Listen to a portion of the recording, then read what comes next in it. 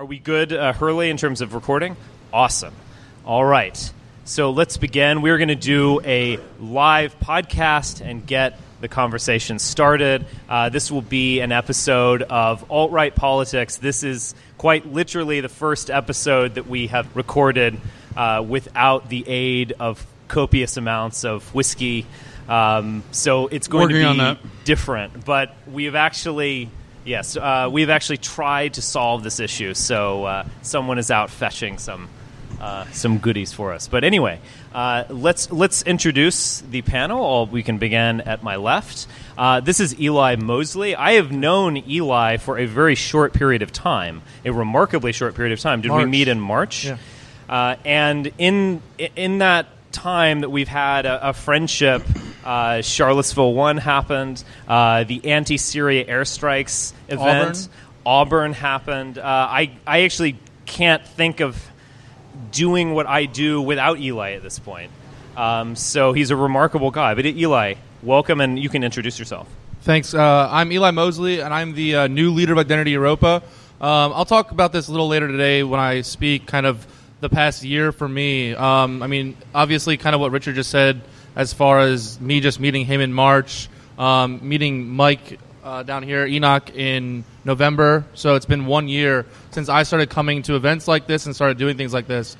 So I think that's really going to be the future of this movement, is people like myself. I mean, you could basically call it, alt-right 2.0, people who consume the content of people like Mike and Richard and decided to get involved. So that's kind of my background, and I'll talk more about that later then.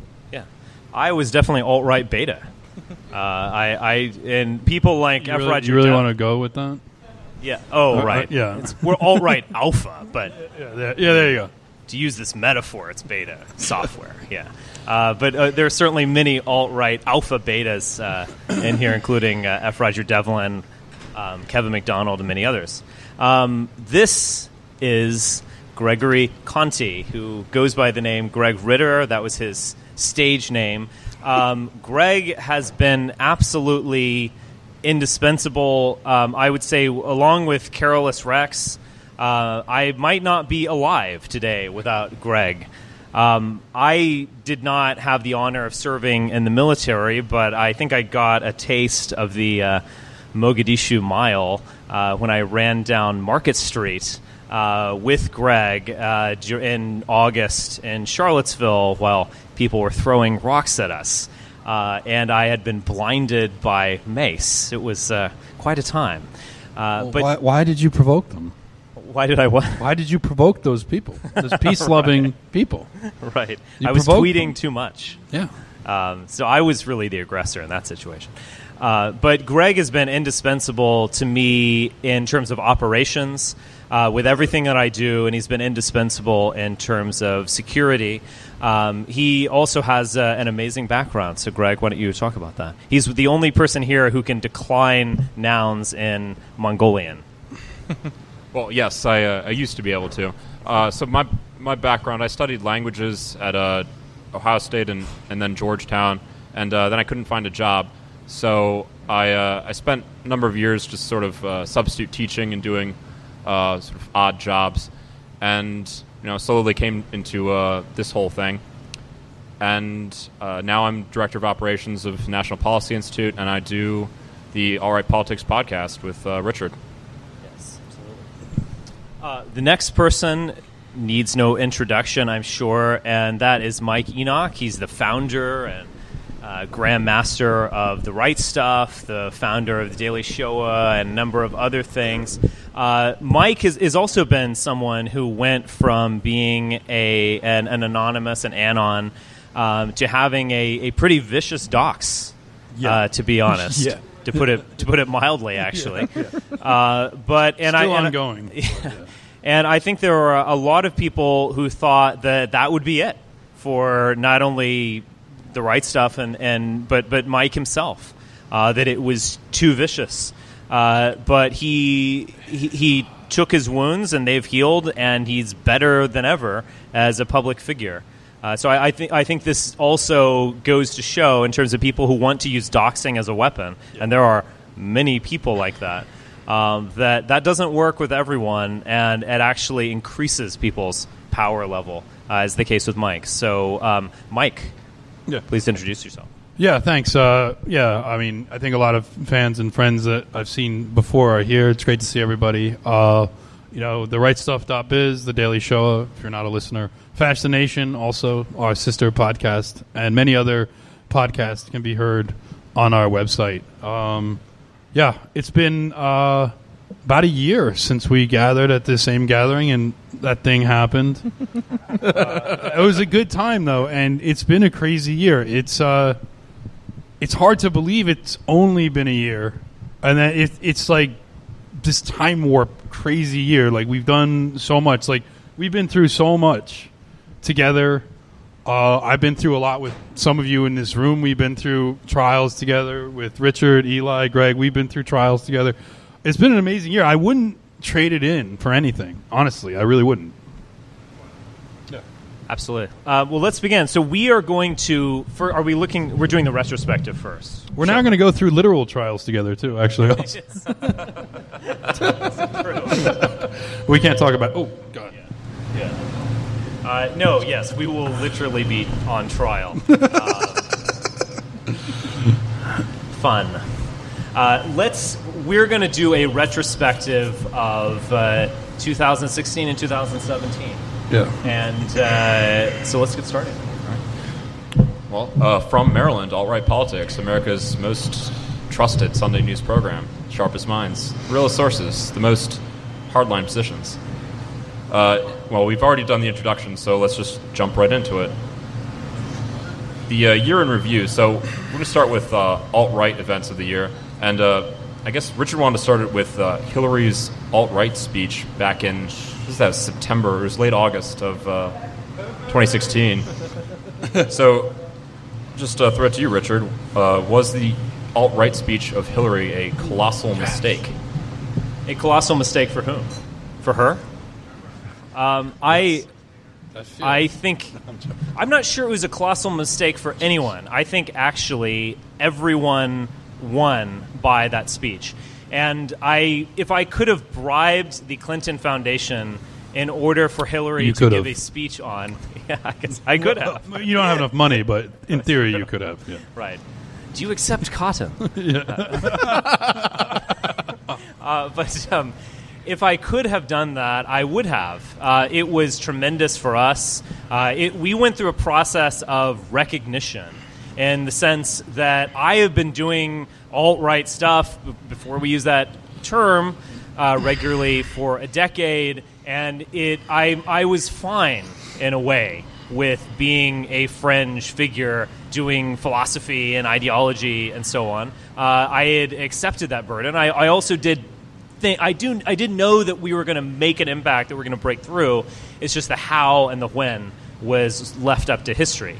And Hillary talking about us and recognizing the phenomenon was an act of recognition that I think was absolutely indispensable in our rise. Now, I don't think she lost anything by doing it. And so I disagree with Bannon, who I don't even know what Bannon's arguing. He just seems... Oh, yeah, it's so stupid. I love that. So, but I think Hillary's strategy has been misunderstood. I don't think that she was simply engaging in just wowing. I think it was deeper than that. Hillary was attempting a major realignment of both parties, in which Donald Trump would be the Pied Piper of the conservatives, the alt-right, and it was a broader term then that probably did include Alex Jones and some other people who really aren't on our same wavelength. But that we would be a intellectual vanguard of this new party, and that we would scare off happy suburban Tesla-owning families who would not want to have any part of this, and that these naturally conservative people would go into the Democratic Party. And that so this was a necessary process for her. And although it didn't win electorally, that doesn't mean that it was a bad strategy. So I thought it was a win-win. She pursued her mainstream corporate liberal agenda. we were recognized by public figures, which is absolutely indispensable in making our rise. So it was a wonderful thing. I was actually in Japan, of all places, when it happened. I was in a tiny Matchbox-sized hotel room, and I remember getting people sending me emails or Twitter DMs, and I remember looking at it and it said Hillary Clinton to give alt-right speech, and I was like, this is not happening. I'm in another realm. Anime is real, or someone's playing a prank on me. The hotel is. I didn't know what was happening. I could not believe it that it was happening this quickly. Yet it wasn't enough to put her over the top. No, but that does not mean it was a bad strategy. Well, I think that you had mentioned this. We've talked about this several times. That there's some part of the left, the mainstream left, and that they're foot soldiers in the Antifa movement and things like that, that wants us to be their opposition on some level. They've been wanting to pinpoint the Republican Party as us, or as some form of us, for years, even though it's manifestly not true. And even in order to prove it not true, you get Republicans, adopting children from Africa in order to prove to the Democrats that the accusations of racism aren't true. And so on some level, they've been wanting, because I often say this to leftists when I talk to them, why don't you go, if you think capitalism is this great evil that creates all this inequality and war and terror around the world, why don't you go and protest at the Cato Institute? Why don't you do it? And they don't do it because in reality, the Cato Institute doesn't threaten anything. And there's no real struggle between the left and the Cato Institute. In many ways, the Cato Institute can be called leftist, at least their social positions. But there's a real struggle to be had. And for people, one of the struggles that everybody has in this neoliberal corporate world is meaning in their life. And a struggle provides that for us and on some level for them too. When your enemies are free market conservatives, it's there's nothing there. It's what are you doing? I'm nostalgic for old Antifa. Back in 2015, you could you'd go to the MPI conference and they'd shoot some silly string at you and maybe try to take your picture. There was only 4 of them. But yeah, that one. But things really changed this year with really for me at least with the anti-war protest and for West Coast guys with Berkeley. And for me. Oh, right, yeah. As far as the strategy goes, though, I think you're right. I think it was a good strategy for her because Trump riled up a base when he said that, Mexico's not sending their best. That was his way of playing an implicit white identity politics, where he was speaking to the white working class and telling them, hey, look, there's this issue, and it is a racial issue. And leftists correctly identified that, called him racist, started freaking out, calling him a bigot. I think the left, or in Hillary Clinton's camp, their only choice is to double down on their essentially a coalition of minority groups, more minority identity groups.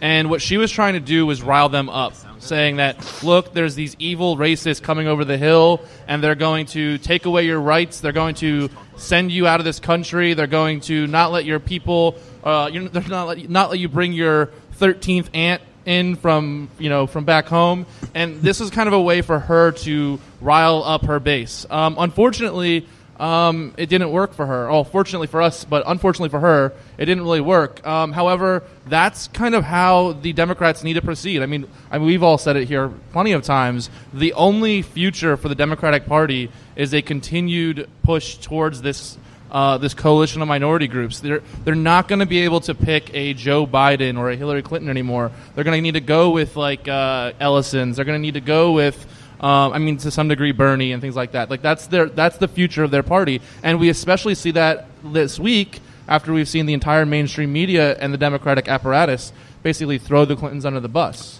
Yeah. I do think she was going after white voters, and I think that is a bit of a misunderstanding of her campaign. The picking of this insanely boring. I can't even remember. Who was the guy? The vice president? Yeah, I mean, who the hell is this person? But anyway, Kane. They're just Kane. going for the That was his most name. boring white people imaginable.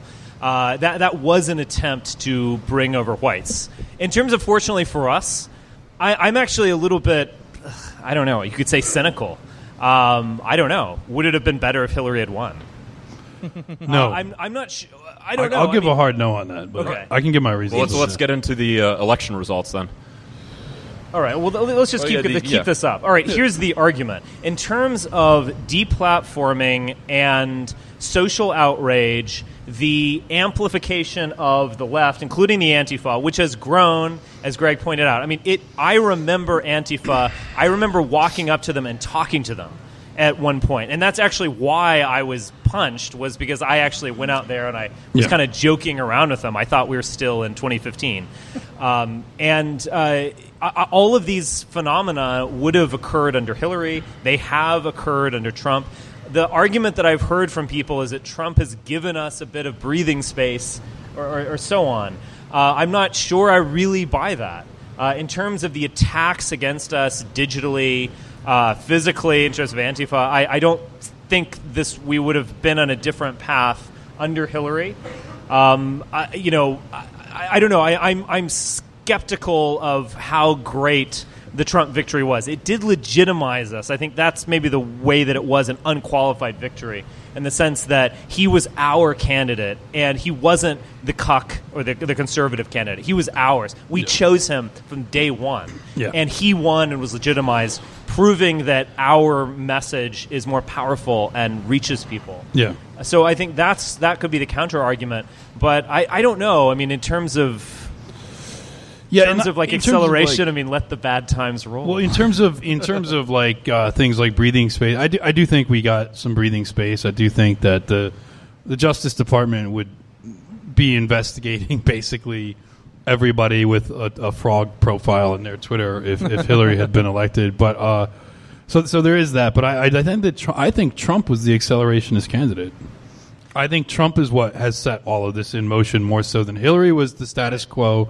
She was a continuation of everything we've seen, and it would have been probably very demoralizing for her to win. And then it would have been like, see, the corporate neoliberal consensus wins again. There is no revolution to be had. There is no change to be had. It's just the same old, same old. Trump tried to change it a little bit, and he failed, and there it goes. And I think the real acceleration comes from Trump. It wouldn't have come from Hillary. Yeah, and the other thing too is the media pays attention to us because he won. That's true. true. Like literally every reporter I've ever talked to at this point asks, they ask about Trump and like what we feel about Trump and all this other stuff, which like I will be honest with them and tell them that we elected Donald Trump. Without us, without our movement, without us as a vanguard on social media, where the elections are now won, he would have lost. You would have. And also our on-the-ground efforts. I was going to say that. I mean, we won Pennsylvania. We got the Amish out to vote. Yes. I mean, we drove the Amish to the polls. We had our guys. I mean, we were doing that. Drove them.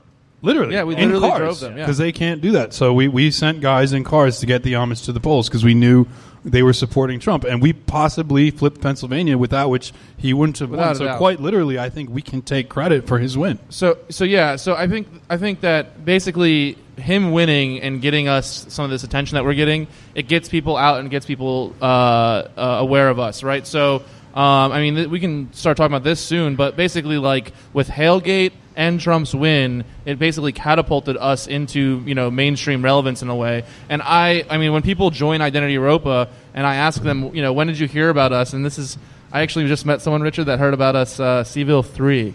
Wow. So, yeah. So whenever people, that's a new one. Yeah, it's crazy. So whenever people, for those of you guys who don't know, join Identity Europa, or I talk to them, I ask them, when did you hear about us? When did you join, IE, or when did you join the movement? And over the past couple of months, Richard, me, and Mike, we've been realizing that people were saying things like, "Oh, I heard about you during Hailgate," or from the Hillary speech, and then it started coming out. People heard us from Auburn and Charlottesville 1 and things like that.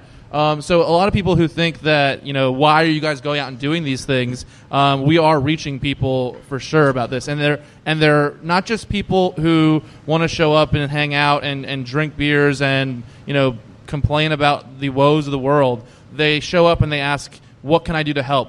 Yeah. What can I do? Here's my skills. Put me to work." and that is something that is totally different from when I started this last year. The type of person who's coming into the movement is a different type of person. Another aspect to this is the amount of veterans who are entering the alt-right. That is a clear phenomenon, and they have a different mentality, and it is a great one. It is all about action. Yeah. The type of people, I remember at Charlottesville 1, which occurred in May, I was talking to this young woman, and I said, how did you get in the alt-right? And I was thinking about my own Gen X journey, which was, we were a libertarian for 7 years, and then we read Kevin McDonald, and, but then we rejected it at first, and we had this long journey. And she was like, I watched your Texas A&M speech. And so she went from seeing images of me making fun of baby boomers at Texas A&M or something, or I'm sure she watched the whole speech. But anyway, she went from that video to actively participating in an alt-right activism in, 5 months? Yeah, something. So like that, it's like, this is where we are. It's my generation. We took our time. We read books. Millennials, Gen Z. It's like a shot of heroin to the eyeball. Well, they're just and they're activists immediately. It's amazing. Well, that's the thing with doxing now too. I can't tell you how many young people, some of them in this room today, who come up to me. They're like, "Hey, I'm 19. I'm 18. I want to dox myself," and I'm like, "No. Relax. Like, just cool it with that." What they're realizing is that people like myself and like Mike here, who were doxed and whose lives changed completely overnight, they want to do what we do. They want to go out and they want to, participate in activism, get involved in the movement. They don't want to be afraid to show their face. So the doxing, I think that in 2018, it's going to be dead after 2018. I think we're going to see probably a couple more here or there maybe. But overall, I think doxing is totally dead because it's fueling the young people to want to come out and do stuff. Yeah, also we've become increasingly dox-proof. Like, we've had a number of wins on that front where people have been doxed and nothing happened to them. Yeah. I'm not to belittle those that have been doxed and have lost a lot. I know that those people are out there, and we try to do things for people when that happens. We now have a big enough movement that we have some resources where we can help people and we can connect people with, I know a guy who's got a company, he'll give you a job and things like that. So, but yeah, it's increasingly not seeming to pay the dividends that it used to, and it doesn't really scare people anymore. It used to be a very frightening thing, and I don't know if it's, I think the culture has changed to the point where being alt-right is not weird anymore. And if you're particularly amongst the conservative youth movement, to the extent it exists, to young people, Generation Z or young millennials that are on the right and would be expected to be involved in the conservative youth movement and walk around Washington, D.C. with a blue suit and a red tie and a clipboard and talk about the Constitution. They don't do that. What they talk about is do you think that guy is alt-right? He's in our group. Do you think he's... I saw him looking at Richard's Twitter. The real weakness of doxing is it happens more and more and more. We have more and more people who are out in the open and we're starting to develop our own internal economy. Yeah. If I need to go for legal advice, I just call up a guy, or accounting, or security, or whatever. There's people that we have who do it, and we're starting to build this network of people who can just get things done. But let's turn to, as we're meandering through the year here, we'll get past the election and get to Hailgate. So, Richard, are we going to reenact Hailgate today? There are Hailgate reenactors out there. Are there any veterans here? Raise your hand.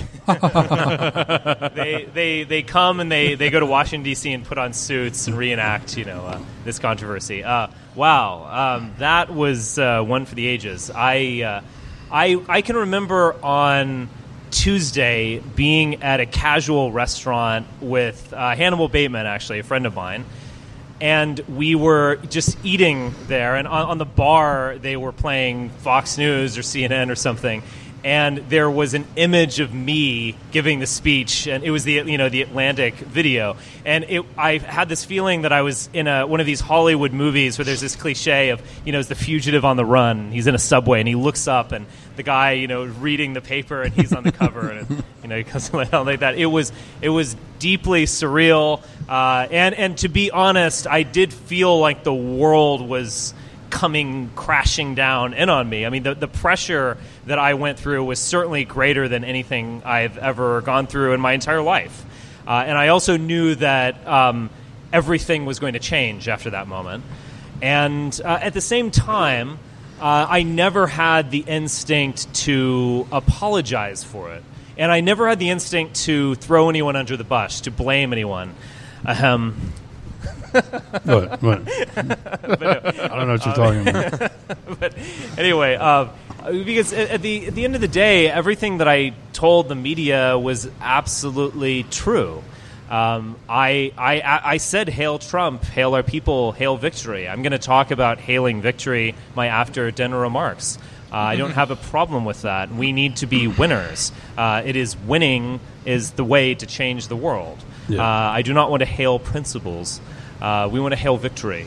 And so I don't have any problem with it. And the people who were there, yeah, sure, they were euphoric. I think we were all on cloud nine. I mean, if we can remember where we were. It was like a week after Trump won. It was days after Trump won. Yeah, we were like... And none of the skepticism that we have now was there, because we were like, they're hiring us. No, I went up there and I was like, this is our city now. We won. And I was like, oh, wait, let's not get ahead of ourselves. Right.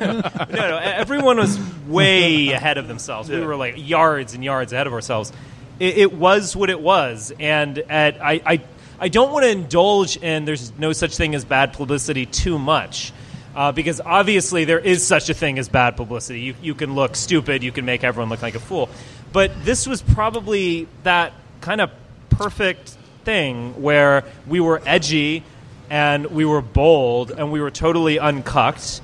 But then at the same time, it was a massive publicity event. I mean, we did give the liberal media what they wanted at some level. But at the same time, there was more to it than that as well. I think the most important thing that often gets underlooked with Hailgate is if we put ourselves back at that time. Hillary Clinton just did her speech, lumping us in with Alex Jones and Paul Joseph Watson. Right. And, you had people like Mike Cernovich calling themselves alt-right. Yeah. And the term alt-right wasn't very defined. But when Hailgate happened... That was good. At that time, that was great. It was perfect for that time. Yes. But after Trump won, the alt-right had to be defined. Yeah. And the Hailgate phenomenon did that. It basically pushed out the people who are not here for their people, as we now term them the merchant right. It really kind of solidified who we were as a movement. And like since then, and I don't really think about this too much, but what alt-right meant then was a very it was a loose term to describe a group of people. Now, it couldn't be more clear who we are, what we stand for, and what we're trying to do. And we get this in the media. They don't ask us too much about like the basic questions, things like, are you aware that race is only skin color and things like that? Right. Like they've moved past that, right? So we defined ourselves with Hailgate. I was one of the people that right out of the gate was like, you're in the Anglin camp. Yeah, I was a big. I knew that it was going to be okay. I thought that it was going to be. There's obviously people who routed and disavowed and all this other stuff. And I think that that's going to be the story of our movement moving forward. Is when the tree shakes, the dead fruit that fall out. That's a good thing for the tree. Get rid of those. Get rid of the bad cells, right? Right. Bad cells. I don't want to boast, but also if I had apologized or disavowed, it would have been disastrous. I think I would have killed the alt-right. Yep. Actually, and maybe we would have bullied you too. Right. Dude. I actually would have lost everything because the alt-right would be delegitimized. We would have cucked. We would have apologized. We would be ridiculed, and at the same time, I would have lost friends who have invested in this and are like, no, you have to keep going. Yeah. And so it would have been the worst of all possible worlds. All these people who engage in denunciation, I mean, obviously, sometimes the denunciation is valid. I mean, we all get that. But you know what I'm talking about. People who just engage in denunciations, you have to distance from this, distance from that. I don't know of any example when it has actually worked. No, it doesn't. Yeah, it's so we actually were in peril, and people like Mike supported me, certainly lots of others, and we're now stronger, and it's this kind of, the Halegate's kind of a fun memory. Yeah, it's like a big joke now. It's funny. Yeah. But, yeah, I mean, on the point of, like, I agree that I don't agree with that there's no such thing as bad publicity. I mean, obviously, if that were true, then our friend Angela Nagel here would have the courage to be a guest on my podcast, but she has declined that. I don't know what her backers are telling her on that level. But I think that in the end, Halegate seemed bad, but then I knew it was going to be just like Eli said. I knew it would be okay. Yeah. And we got people from it. People came to us because of it. People that didn't know about you saw you on the news, and then they were like, well, what is this guy saying? And then they listened. So, again, there's, I think, the corporate neoliberal establishment media, some of our friends are here today. I hope you enjoy your careers. They're probably very satisfying for you. The more they cover us in an attempt to create this, this is like the secret thing behind Trump, which is why middle-class white people need to become Democrats. I mean, that's what's going on. That's what's going on here, right? Like, we all know that's what's going on. It doesn't work because, you just make people interested in us. I'm kind of like giving the secret away. Yeah, what are you doing? You're not going to stop, and you know that you won't stop. So thank you for being here. Yeah. The other moment this year that really shook the wheat from the chaff was Charlottesville 2. And we sort of had a similar phenomenon after Halegate, where it was about a month or a few weeks of everyone being too scared to even do anything. And then we recovered. After Halegate, we recovered, I guess, with Texas A&M. Or at least you did. I think that the Texas A&M was also necessary. And the fates were on our side in the sense that they gave that to us. Because that Texas A&M was not my doing. That was organic with Preston Wigington, who has been bringing speakers constantly to Texas A&M. He's brought Alexander Dugan. He's brought Jared Taylor and things like this. But we were at a new point. And Texas A&M, I think, was also a necessary moment in our rise because, A, it gave us a chance to respond to Halegate and to not respond to it and look like fools. Like I gave an identitarian speech that laid out our movement's message clearly, but also philosophically. And there's some great bants. I mean, that was epic. Yes. Like that takedown of that fat that's boomer. a compliment coming from Mike. You became the avatar of Chad nationalism for one. That was great. It's fantastic. That was authentic as well. Never underestimate the power of extremely pointed remarks at people. Well, he walked away. It's good. That was it's a show of actually power. Yeah. Let's quickly sort of recount the college tour this year. So it started with Texas A&M. That was sort of still the old type alt-right liberal interaction where things were relatively civil.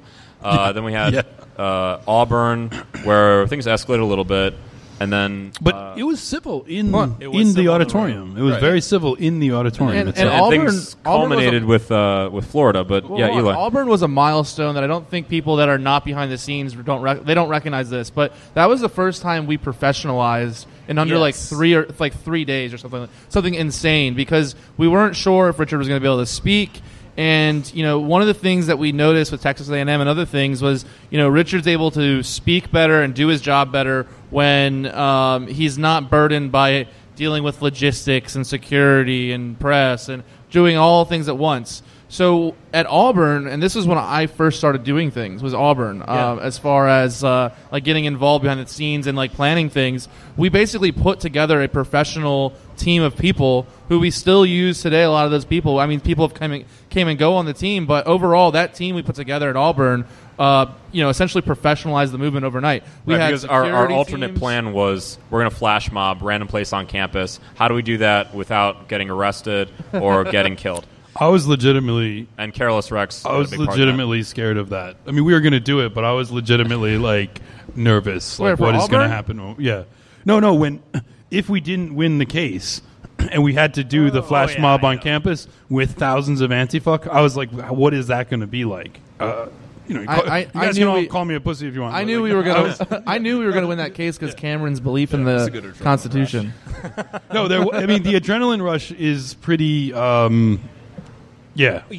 I'll jump in and then I'll talk about something else. But yeah, the adrenaline rush is real. I actually did feel legitimate fear before Florida because there was even more impact. There was even more people caring about this, people trying to scuttle the event.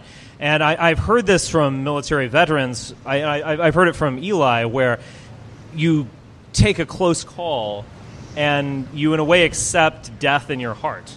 And you've died at a certain level, and everything after that is bonus. I do... It's called the gorilla mindset.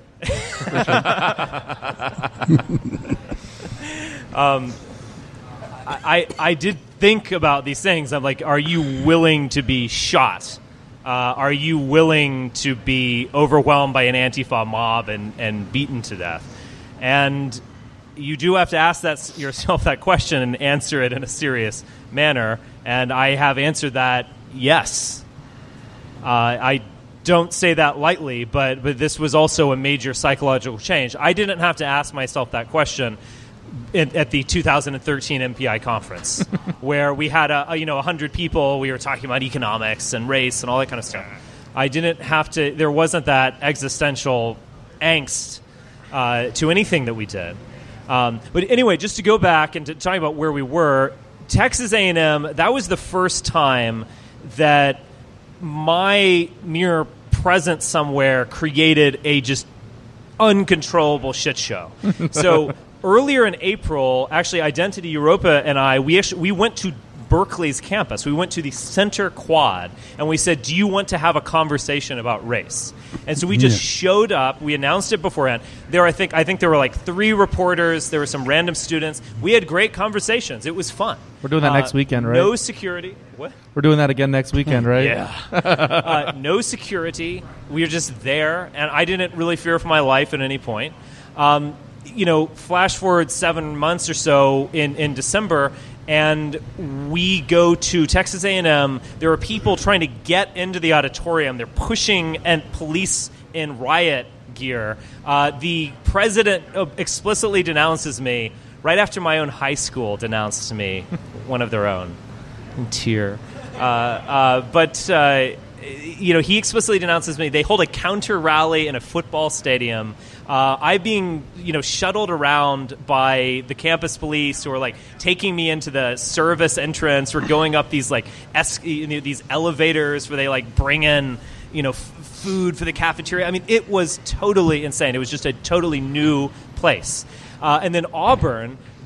What happened there was, as others have said, that was the first time we professionalized, where Careless was in charge. And we had a volunteer and paid, certainly, but a fundamentally volunteer security apparatus that was protecting us, and groups wearing khakis and polos who were there as our people. We had intelligence services and drones. We had drones. Eli wasn't even. You weren't even. I wasn't there. I was. You were just manning the intelligence desk. So that level of professionalization, and then again, this reached a new level of Florida, where a state of emergency was called. People were trying to absolutely shut down the event, and we were fighting back. We distributed the tickets. We did. I mean, everything is an escalation. I mean, everything is a step forward. And I don't. Again, if we just go back to 2016 in May, not to boast, but I mean, could I just walk on to Cal Berkeley's campus and be like, "Hey, y'all, could I have a conversation with students?" I would love to do that. I've done that in the past. I used to go to campuses in like 2010, and there were like a dozen people in the room talking. I can't even do that at this point. For me to even step foot, we would need a security apparatus. Their state of emergency would be declared. So where we have come in this short of time is a miracle. All right. Well, the other big escalation was the anti-war rally, and we were talking about getting torn limb from limb by communists, and that was probably the only time that we've actually gotten, like, I think it was a fair assumption. That was the greatest adrenaline rush of my life, and I've been chasing that dragon for the last few months. So this is the one man who was disappointed after Charlottesville. Like we got back to the motel and I was like, oh my God, I was had been maced twice, and Greg was like, this is really disappointing. Yeah, it was just a little mace and running down the street. They threw some bottles. It was kind of at the anti-war rally. They surrounded the car and it was sort of a zombie apocalypse scenario. But yeah, let's talk about that maybe from the more the macro angle, the political angle. That was when the alt-right first showed our cleavage with Trump. Yeah, I mean, basically we distinguish ourselves from Trump. A lot of people thought that we were Trump and us were just two peas in a pod, and we would become Trump cheerleaders. Well, the merchant right has become the cheerleaders, and we have been willing to criticize him. I remember actually right after Trump bombed Syria, which is obviously something the alt-right's against. I mean, we are fundamentally, for those who don't know, an anti-war, pro-Assad. Absolutely pro-Assad. We're not really anti-war. I mean, white we're Baathism now. Anti-stupid wars. Anti-merchant wars is what we'll say. Yeah. The best way we knew how. We're anti-Jewish wars. I'll say it. No, these wars are the result of the Jewish lobby. Okay. And I'm against Jewish wars for Jewish interests. Yeah. Because it's not our interest. So I remember you guys called me. Right after it was bombed. You're like, we have to do something. We were like, I guess we could show up in front of the White House and protest. Let's also rewind real quickly. I think Greg was with me when those strikes occurred. No, I wasn't. I was at a track meet. Oh, you were at a track meet. Okay, other people were with me. Back in his... we were really mad. I was screaming. I was recording the Daily Show. Yeah. And I began throwing things around my apartment.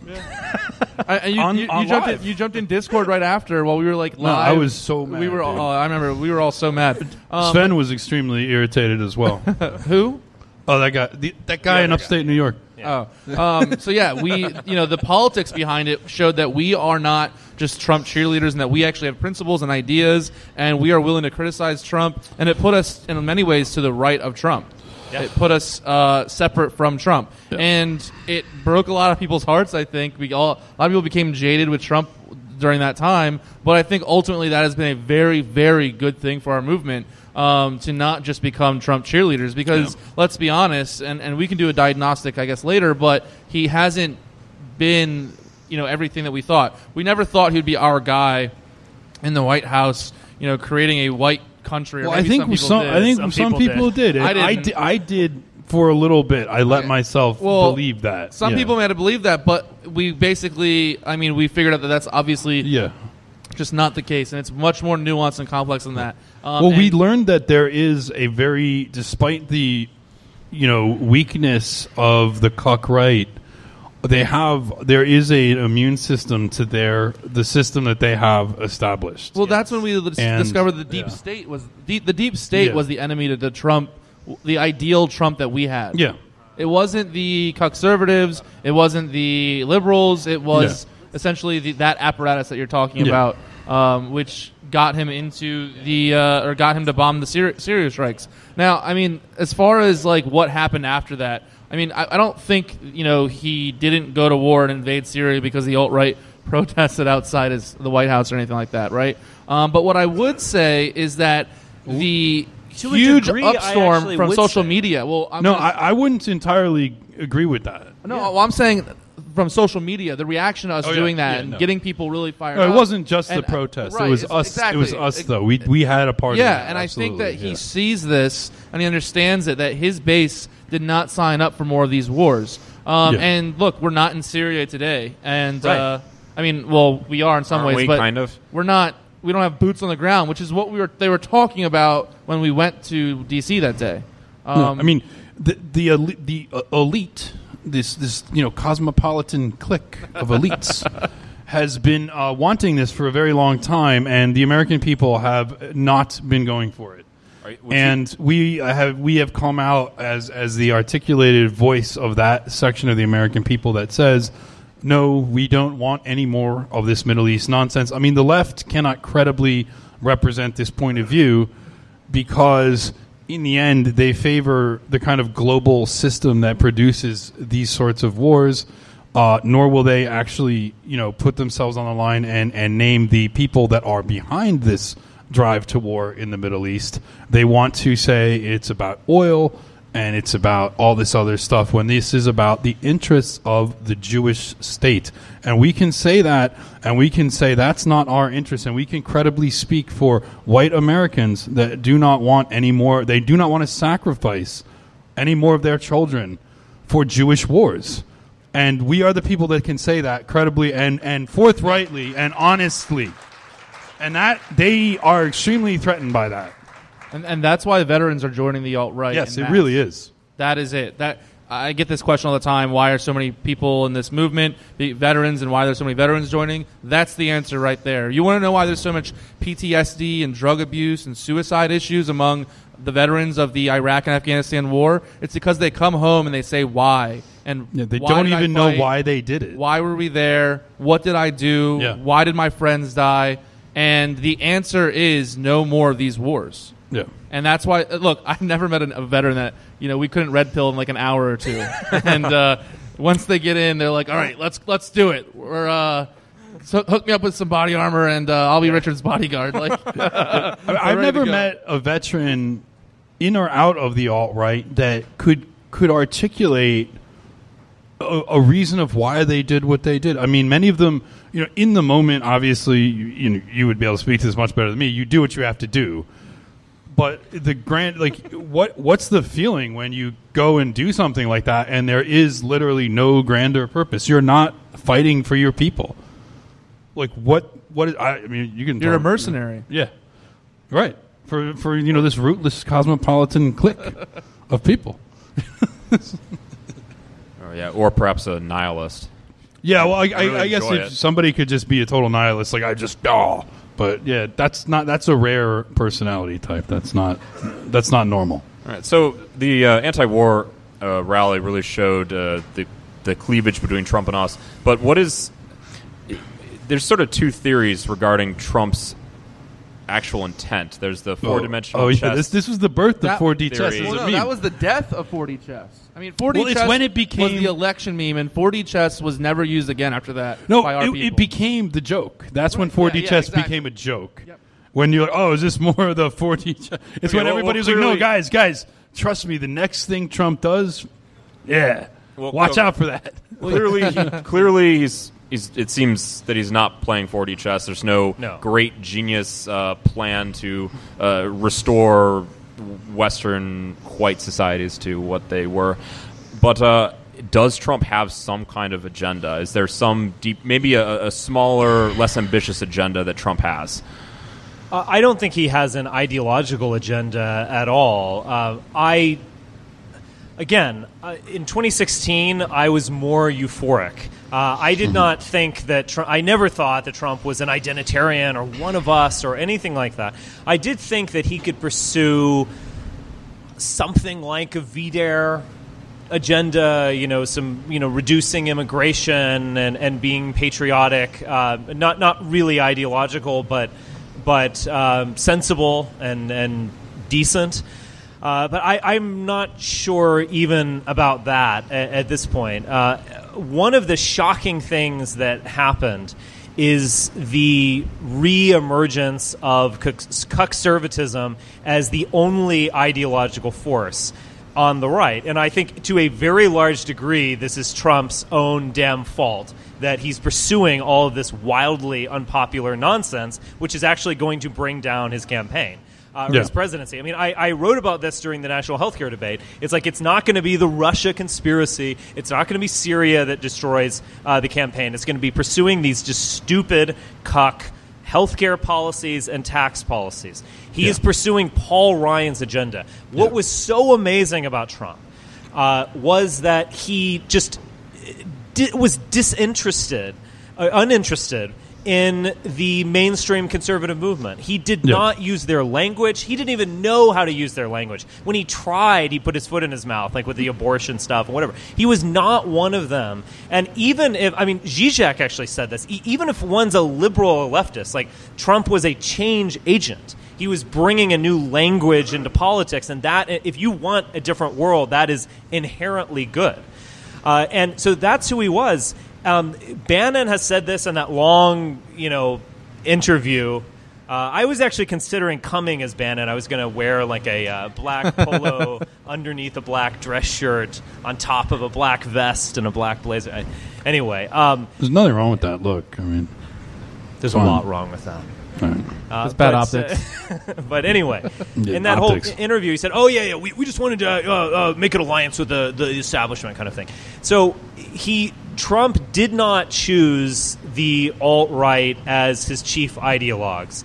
And maybe that was an obvious choice. After all, we're wildly controversial. We don't have anything approaching the funding of the conservative movement. But he's ultimately paying for it because the only ideas they have are Reagan nostalgia, CPAC ideas. So we need to reduce taxes on the Apple Corporation that is sitting on $200 billion. They just don't have enough money, apparently. And, this is what we need. This is so They need more money to give more jobs to Indians. Right, exactly. That's the conservative agenda right there. Give big corporations more money to hire, non-Americans. Yeah, give them more money, more H-1Bs, more cheap labor. It's very conservative. Yeah, we spend more on healthcare than countries, more per capita on healthcare than countries that have national programs. Yet again, we need to put forth this confusing, strange healthcare policy that basically scares people and bewilders them. We're going to pursue this because Paul Ryan says that the middle class will benefit. It's all nonsense. He's pursued their agenda, and it's bringing him down. I know this is going to sound either wildly, arrogant or I'm delusional. Are you going to say that you predicted it? No, I'm not. I predicted it. I'm not going to say I predicted this 6 months ago. I told you to buy Bitcoin. That was Marcus Epstein. No, I'm doing Cernovich. Yeah. I predicted this. Yeah. I told everybody this was going to happen. Buy Gorilla Coin. My new cryptocurrency. Okay, let's stop this. Yeah, no. Before we get started. Okay. Yeah. So, no, I know people are going to say that I'm delusional or I'm wildly arrogant by saying this, and perhaps they're right. But yes, Trump actually should have listened to us, and he should have literally hired us. We are better at ideology. We are clearly better than the entire conservative movement at thinking ideologically and doing politics. I will say that outright. No, it's definitely true. There's no question in my mind. The biggest, I have never met a single person who is in mainstream conservative movement whom I respect or I want to learn something from this person. No. None of them. No. They're all dweebs. They are the most mediocre people of all time in all levels of their being, starting with their dress, but ending in their thoughts. They're terrible. And he would have been better by simply becoming who he is and going full Trump. And he doesn't need to be an identitarian. He doesn't need to be Richard Spencer, the ethno-state now. I'm not that delusional. But we could have given him ideas that are infinitely more popular and better than Paul Ryan's ideas, period. Now, there's one aspect of Trump that I think is what initially attracted, other than like what he was talking about with immigration and things like that, and that was sort of, he wasn't a cuck, right? Yeah. And it still comes out in the way he handles the media. And so you can't totally hate the guy or be angry at him despite, being, he got sucked into this machine and he doesn't really know necessarily how to get himself out of it. But when his instincts come out, he still does the right thing. Like when he talks to journalists, freaking great. And this whole thing, like where he's in the, excuse me. Oh, dude, I've bought that. He's Trump. Yeah, no, yeah. Excuse me. I take that from. I've like co-opted that from it. But when he's in like he's with Duterte, and Duterte's like like yelling at the media, like you're all a bunch of spies and shills, and he's sitting there like like laughing, and like everyone's supposed to be so outraged about it. But you got to remember, and journalists in this room understand half the country loves that shit. Yeah. They love it. They love when Trump looks at you and eventually says, fuck you. They love it. Half the country hates you. Just so you know. They fucking hate you. Sorry, we want to get to Q&A, so let's just do a quick exit question. Exit question, favorite alt-light figure? Eli. You mean the Favorite. which one I mean, has the best figure? I don't know if that's good or bad, but justify it however you will. Lauren Southern's sister, best figure. Brittany Pettibone with the sound turned off. Sorry, this is getting cruel. I mean, Or Mike Cernovich with the sound turned on. I think that the alt-light, and I mean, I know I'm not trying to go too big into this question, but I think the alt-light as we know it is going to be dead this coming year. Yeah. I don't think that we will refer to people still as alt-light, but like as a unified movement, a unified thing, look, it's dead. Like when Milo comes out and he tries to do a thing and then cancels it, like we would never do that. You know, we come up with contingency plans that are quite dangerous and insane in case we get turned down from a venue or whatever. Yeah. And they're just going to collapse. They're done. The funding has dried up, as we know. And I think that the alt-light or the merchant right is just going to wither away into nothing. And they might do a resurgence during Trump, the next election again. But honestly, the alt-light isn't even a thing to me anymore. And the other thing, too, is we see them flirting with our ideas. But anyway, my favorite alt-light figure, I mean, it's between Blair White and Red Pill Black. Right. That was one for the ages. I want you to go watch that. All right. Yeah, I couldn't get through it. I have to agree with Mike. The correct answer is Lauren Southern. All right. Let's do Q&A. No, but actually, legitimately, I think that she does have the most potential of them. I could be. Maybe I'm. Maybe She has good instincts. She has balls, so to speak. And we are still trying to get her to do She's more something with you or with me or both of us. Or. She's more radical than anyone here. She's literally stopped migrant boats from entering When Europe. I saw that, I was like, hell yeah. You go, girl. Yeah. No, I was saying that because I was like, that's awesome. And I was like, I wish I could be on that boat. Look, yeah, I know, right? I like how you took my it as issue without as an assumption that Lauren Southern was alt-light. Yeah, That right. was sort of the underhanded insult I was trying to get. But Oh, I see. I see. Yeah, you just...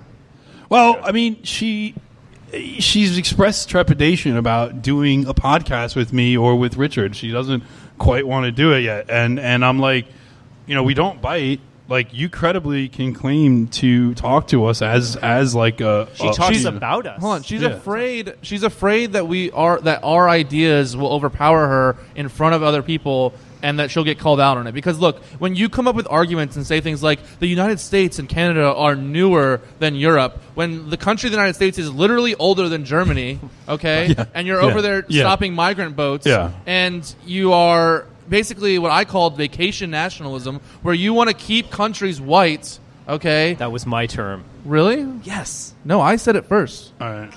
I think we actually Yes, said on the phone. Tourist nationalism. Is, Whatever. Yes. Maybe I read it from you and forgot. Anyway, the idea is that she wants to keep countries white that she wants to go on holiday to. Right. And the rest of her country, Canada, and the United States are a shopping mall that anything can be done with. And honestly, like, that is a terrible view. And But that's her halfway point. Like she actually Yeah, has I don't things. feel. I feel like there's a little disingenuous. I feel like when people use that, they're on the defense. They know they're not right, but they're just nervous. Yeah. About espousing these ideas fully, and they're coming up with kind of like shit tier like excuses to not go all the way, and that's the sense I get from her. Like, and she knows what we know. Like, let's be honest. All right. Let's get to the Q&A. All right. If you have any questions, why don't you line up right here to the right? And I think maybe, Mike, you could just pass them the mic. Sure. And we will answer them. Anyone? I'm going to go check on things. Okay.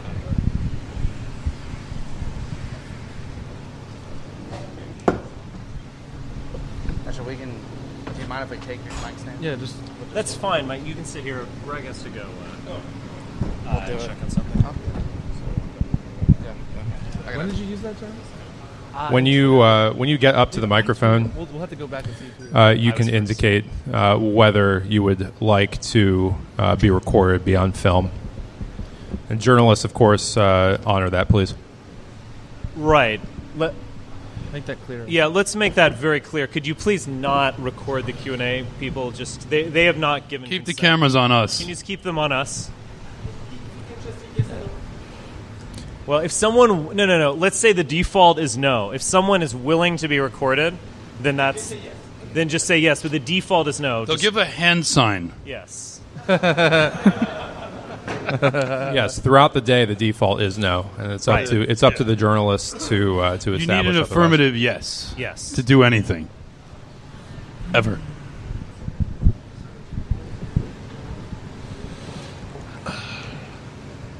Great. All right, if anyone can hear me. After growing up, Speak into the mic. Yeah. After growing up in a simulacra of culture meant to sell us products, is what we're seeing in this room today. What happens when we've actually found an authentic culture? The willingness to come out here in spite of forces that want to shut us down. I think this is the beginning of it. It's definitely the beginning of it for people like us who are more intellectual, who want to live dangerously. And I mean, Kevin McDonald has actually talked about implicit white communities, and these are, each one of them is actually kind of deeply flawed in a way. You know, country music or a NASCAR race, or a suburban town hall meeting or something. That those are implicit white communities, and our people like gravitate to them. But each one of those is kind of cucked and even anti-white in its own way. So yeah, I think this is the beginning.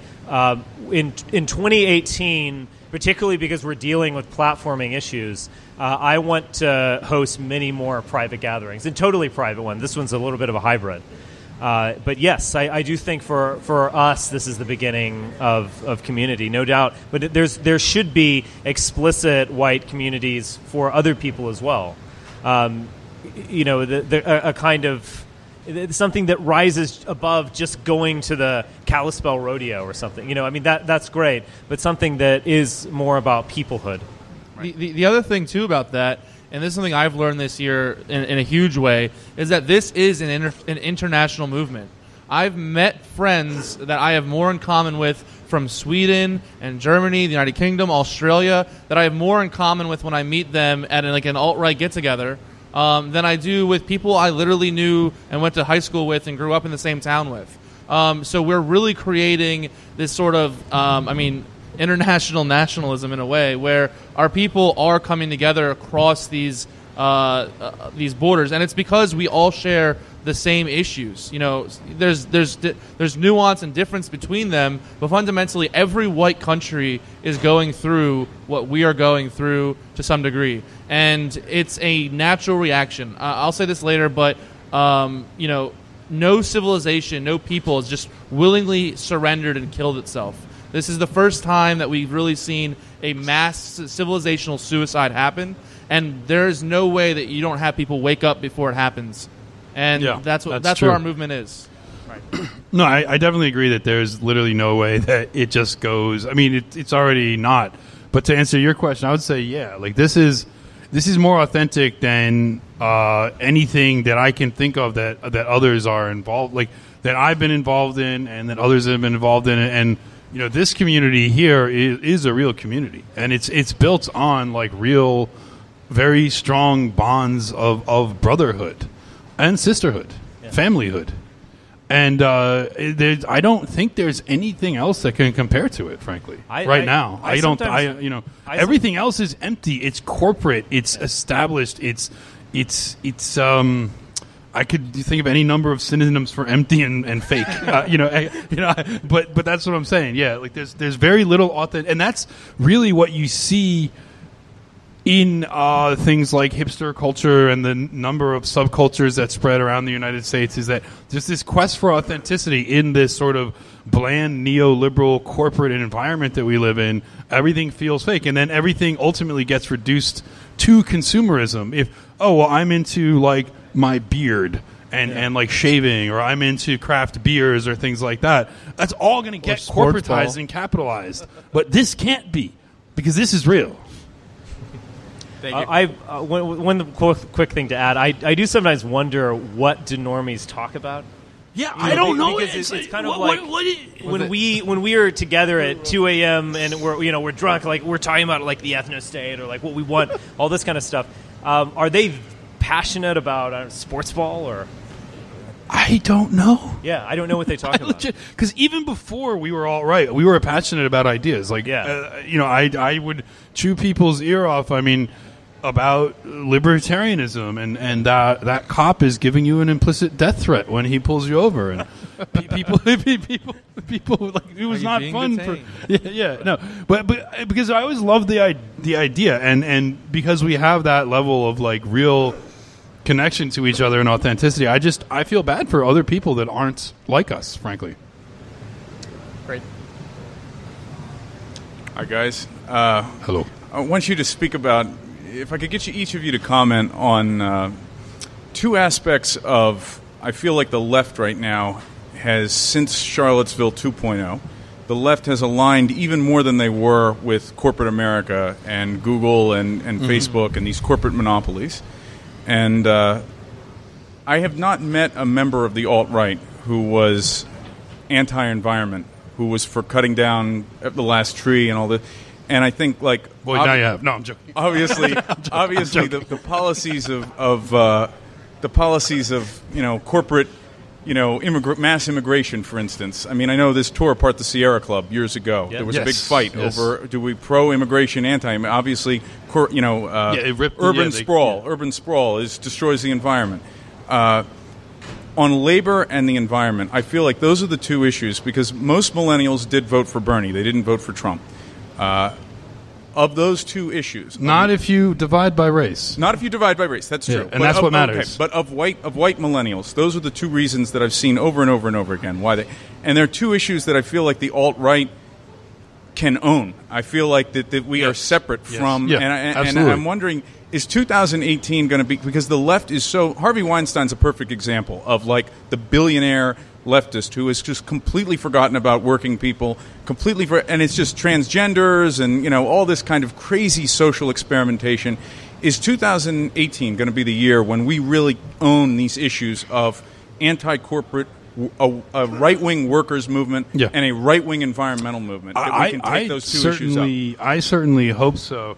And one of the, I think we have to really push that, and we have to be aware of a couple things. So the left typically sells itself as like a pro-worker movement, like the downtrodden movement. They're going to do all this stuff for them, and a lot of people vote for the left based on that. And then what they get is like gay politics. They get big gay, big corporate gay, as we call it. And the gay thing is and they get all these wealthy. weird, and they get literal undercutting of labor through the importation of cheap labor. Whether it be illegal, unskilled labor or H-1B labor, which there's literally, I'm sorry, there is no Indian with an H-1B that's doing something that a white American can't do. There just literally is not. And that's what they get while they vote. Many of them honestly vote on workers' issues, and they don't get it. And I think we have to be aware of Trumpism becoming kind of a lie like that for us. Like, we have to hold their feet to their fire and make the Trumpism that we were sold real, and make sure that it stays real. Like, it was a workers. Trump was a workers candidate, and the left didn't get that. He was an anti-war workers candidate, and we have to make sure that we stay that. Yeah, I agree totally. I don't need to add much to this because I think we're all on the same side. We actually have an environmental policy paper that we're going to be issuing before Christmas. The healthcare debate did actually allow me and a number of other people an opportunity to show this stark difference that we have with the Paul Ryan types. I think we have to own this. I do not see this as a bad thing. Like we're the people who equate conservative ideology with what middle Americans want. It absolutely is two starkly different things. I totally agree. We can speak about environmentalism, not even environmentalism. We can speak about nature in a way that the lefts quite literally can't. They don't have the words for it. And so, yes, I think we need to talk about these issues and own them. And I just think we need to get away from the conservative movement. We've all been bashing the alt-right a lot as our kind of punching bag. I agree with Eli. I think we should probably stop because it's over, and we're just kind of they're just going to be selling vitamin supplements in a year. Like that's, exactly, you know, it's over. But one thing that I've been doing probably for my entire life in this since I dropped out of graduate school in 2007 has been anti-conservative movement, and that's a billion-dollar industry. It's staunch. It's ensconced, and they literally rip off. They rip off their constituents. Yeah. They take money from these people on just absolute bullshit premises, and they're scum. They're scum. Conservative Inc. is scum. Well, they should be thrown in prison at this point with the way they did what they did with healthcare. They raised more money than any party ever has, based around the idea that they were going to repeal this healthcare and replace it, repeal and replace. We heard it for 8 years, and then they get the presidency, they get the Congress, they get the Senate, they get the judicial system, and they can't pass a bill. So they are a fraud. The traditional conservatism is a fraud. But to answer your question, as far as environmentalism goes and workers' issues and things like that, look, this movement is going to have to be explicitly anti-capitalist in a lot of ways. And I am someone who was a libertarian for a long time, and it... I mean, at one point, I think a lot of libertarians go through this. They say, oh, the ethno-state is how we can have true libertarianism then. And I grew out of that relatively quickly. But and I think that we need to attack capitalism because, look, we've almost drained the market of libertarians, I think. Anyone who's a libertarian today is a soy boy or has a non-white girlfriend or whatever the hell it is. Everybody, or is like some gender thing. It's essentially libertarianism is of the left now. And they've eclipsed. Yes. So they went back to their roots. Yeah, honestly, that's what they were in the 70s. Yeah. I mean, this whatever. So the pool of people that's next is going to be those white Bernie voters. Yes. And I've actually met several of them who are probably in this room who have joined Identity Europa, and the reason is because they see the anti-white rhetoric and the coming from their peers at the time. And the fact that there is no place for them in that movement, there's no place for them in that party. And when they come to us and they see what we say, they immediately feel at home. So I do think environmentalism and workers' issues are going to be very important moving forward. And like, there's no other way forward other than being, explicitly anti-capitalist, like I said. Yeah, and the Bernie left also saw that, the Bernie left was a very white movement. Yeah. And I mean, almost completely, and they were attacked as such by the mainstream, neo-corporate liberal establishment Hillary people.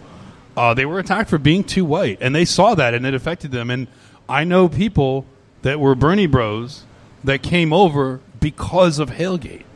Yeah.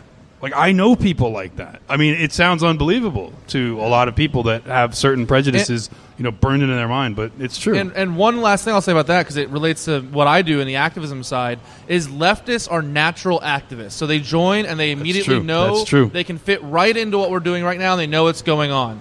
And these people are going to be, much like the veteran community of like 2017 was the year of the veterans joining, 2018 is going to be the year of the leftists joining, and it's going to be a huge resource that we can really tap into. 2015 was the year of the libertarians joining. Yeah, because Mike and I were both 40. We went through libertarianism, paleoconservatism, all that jazz, and we reached here. People aren't going to necessarily take that path. Actually, let's say this.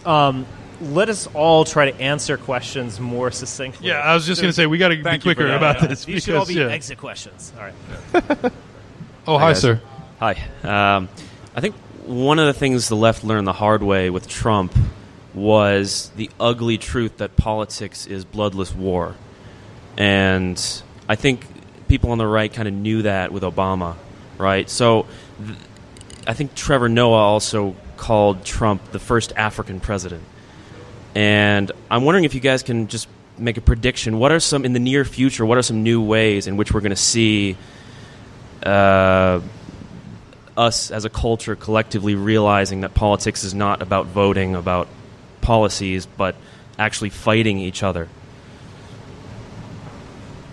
We need an explicitly identitarian candidate. I mean, I think that is the next thing, because Donald Trump took implicit retro-Americanism, conservatism to its limit.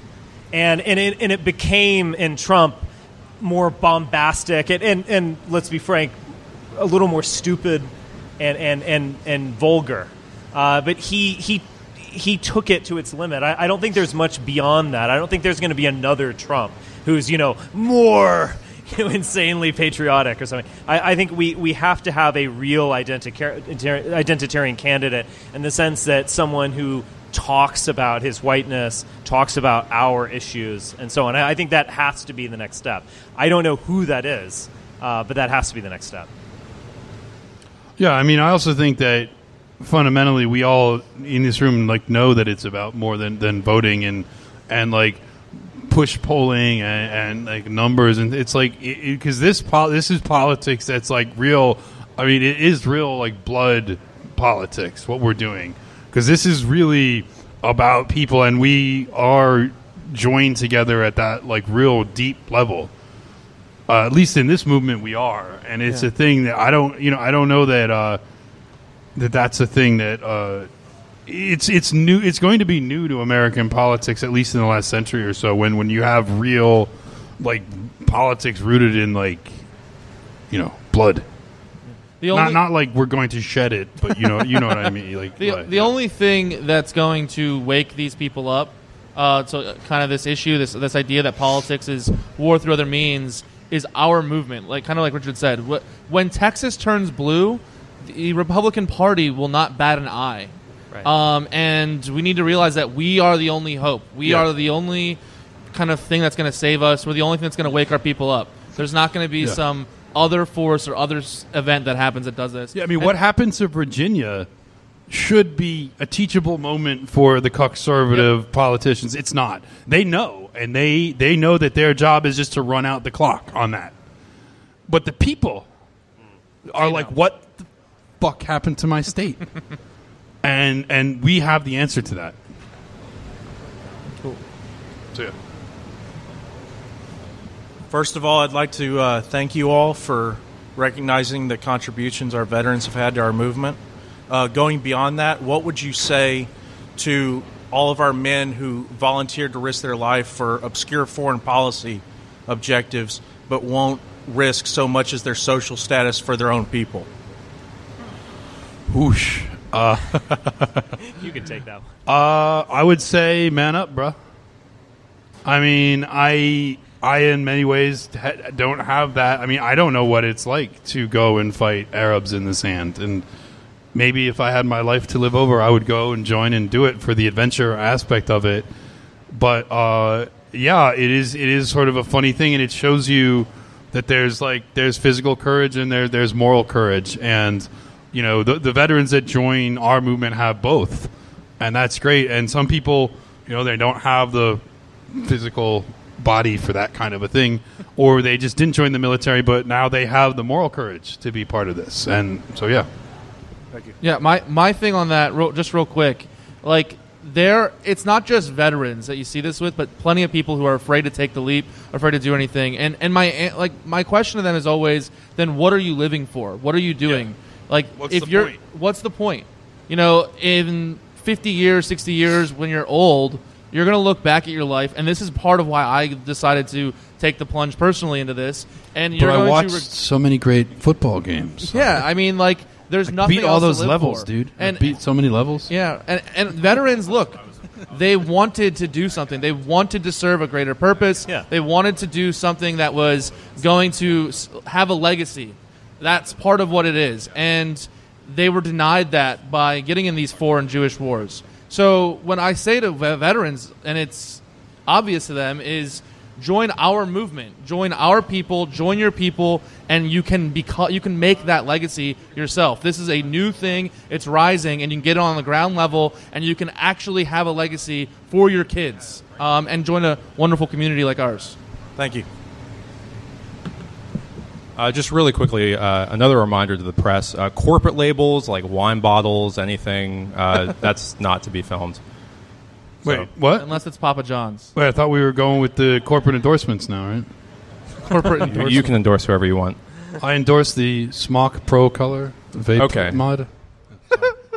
So my question is, Richard, what's the deal with that Barbara Bush photo?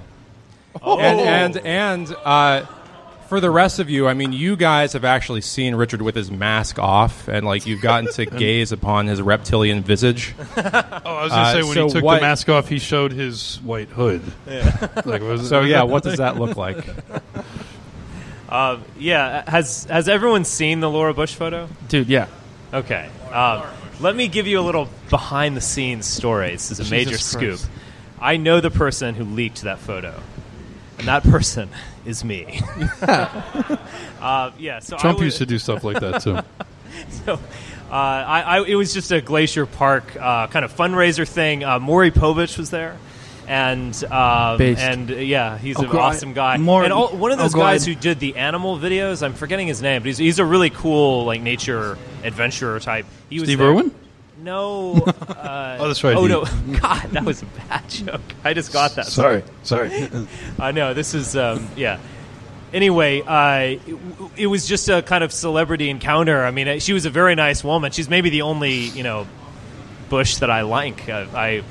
It was a lot of fun, but it is. I knew what was going to happen when it was leaked because it became this, Illuminati conspiracy, and I'm sure Alex Jones has picked up on it because we're actually working for the Democrats, who are working for the Illuminati, who's working for Count Dracula. Well, I mean, literally, this is the thing. That. Like when they found a picture of my mother with Hillary Clinton, like, right? Shocker, my mother is a liberal. Like, whoa, whoa. Like, I don't know. Well, the other thing I'll say about it too, just about that, is like it shows like when I became doxxed and became more public, like I was attacked. Like I went right in the first day, like got all the check boxes. I'm like gay, I'm Jewish, I work for the CIA, like all of it right away. And it didn't get to me because I basically saw it like I was one of those people who was acting like that like 2 years ago, and I see it as like a really powerful immune system that our movement has, and it's meant to keep out people who aren't us. And I'm more skeptical of it, actually. Well, I think it's a lot of paranoia. I think it's paranoia, and I think it's an excuse not to do anything. Yeah, so I'm with Richard on this. You basically say, oh, well, he might look like he stands up for us. He might look bold, but no. Yeah. CIA agent. It's all we don't have fake, to worry about it. I'm also kind of defeatism. Like, there's nobody that could ever be authentically for white people. Like, everyone's a Jew shill. Right. Everyone's a conservative. Everyone's taking money from the state or something. I mean, on some level, like, the Cernoviches and them push that stuff because they are cowards. And we remind them of their own cowardice, and this is how they get out of it. We hold the mirror up to them. We're like, Mike, you're a coward. I'm sorry, you're a fucking coward. And he knows it, and that's why he says Richard's a deep state plant or whatever. For, like, just weird... There's also just weird paranoid people. I mean, they just are. They just exist. Yeah. Exist. Hey, Mike, Richard, Eli. So earlier you touched upon a point where the demographic trends are not really looking in our favor, and one of the things I know Richard likes to point out, I think he pointed out on the podcast before, is how when the Bolshevik Revolution 100th anniversary not too long ago, we point out how a small minority could take power, and I think an analogy was used to like the American Revolution. But in order to make that work, you have to relate to the populace, and once we reach that tipping point, I kind of don't understand how it's going to work. And another point is that we in the alt-right tend to get a lot of really smart people, right? And the strategy I tend to hear is the idea of the Alinsky march to the institutions. But if we are on a very limited time clock, how are we going to make that work? I've never promoted the march through the institutions strategy. I think that also is a kind of excuse for, I won't do anything right now, but just wait 40 years and, I'm going to surprise everyone. I've never bought that. I think demographics are, from one perspective, in our favor. Because the fact is we have to become a different population. We are going to have to experience this. The alt-right could not have arisen in 1964. The alt-right is arising now precisely as an outcome of multiracialism and multiculturalism and mass immigration. So we have to experience this to go beyond it. Yeah, it's like a trauma that we have to go through, and we'll come out the other end of it. But without the experience, it wouldn't happen. And I agree with the March to the Institutions sounds good, but the March through the Institutions was how our society was destroyed, and they can take 200 years to do that. But we have a limited time to save it, and so getting ourselves strategically placed. One, these institutions, however cucked they are fiercely internal, purge internally. They'll find our people and get rid of them.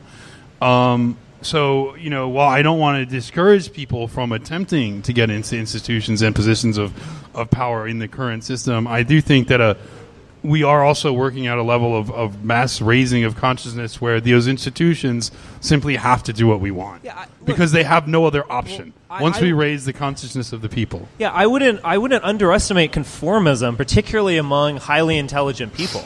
It's not like all of these corporations were overturned by secret agents of the left who were in there. They're highly intelligent conformists who recognize this is the state religion. This is what I have to say. This is what I have to do, and we're going to do this so that we don't get heat. This is a good strategy for us. So we can rely on the conformism of highly intelligent people, and the great thing about it is that when they win, they'll all tell us, they're like, "Oh, I was behind you the whole time. I couldn't have been overt, but I had your back." You'll get a lot of that, and they'll actually genuinely believe it as a psychological mechanism. So, no, I don't think we should rely on that. I think we should just be who we are, raise consciousness, and be bold. All right. We might just have to do 2 more questions, and let's make this quick, and then we can take a break and everyone can mingle.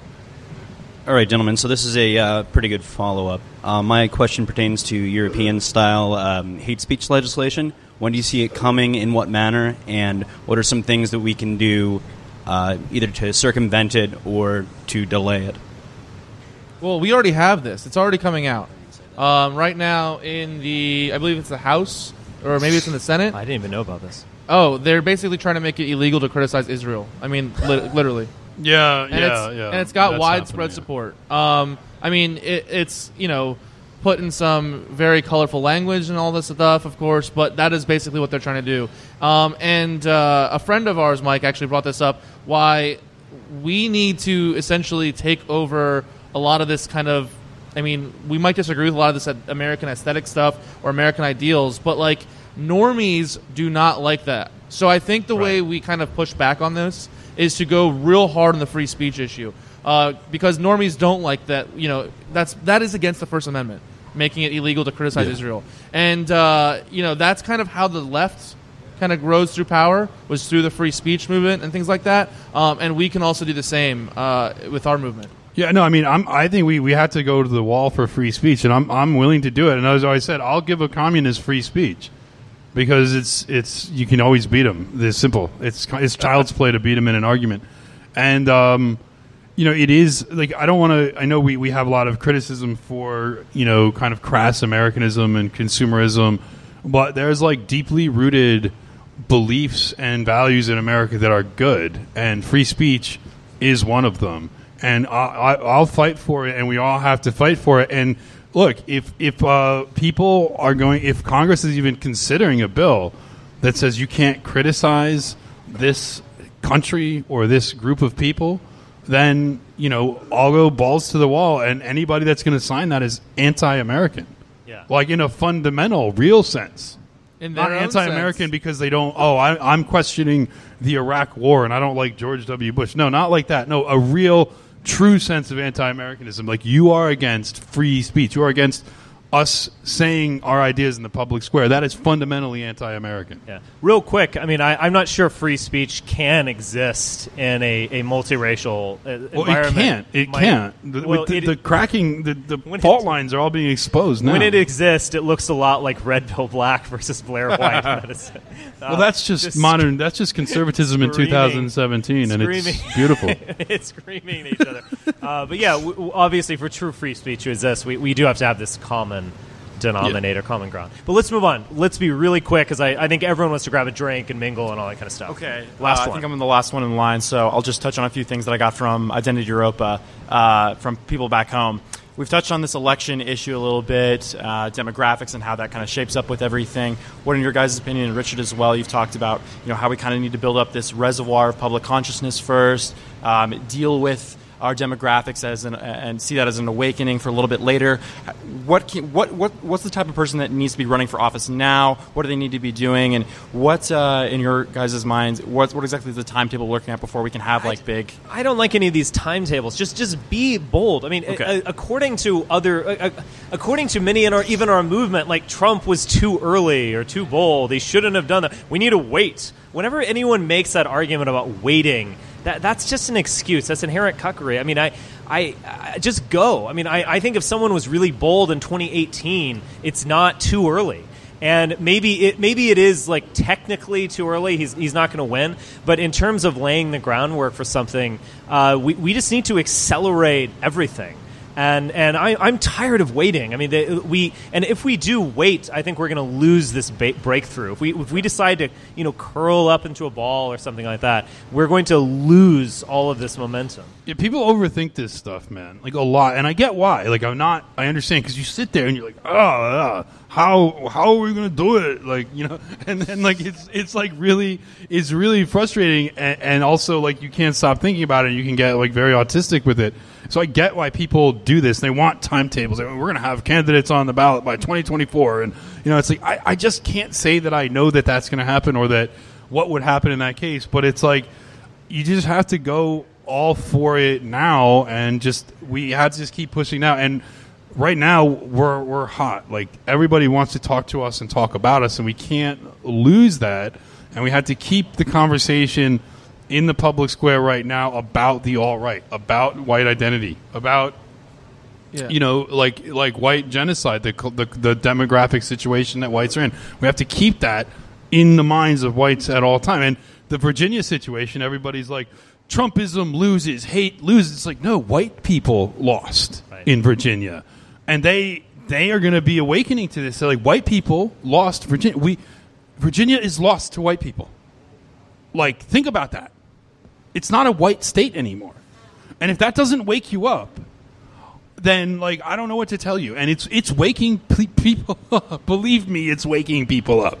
They saw what happened. They're like, wow, this was my home, and now it's not. Wow, what a waste. Wow, what a waste.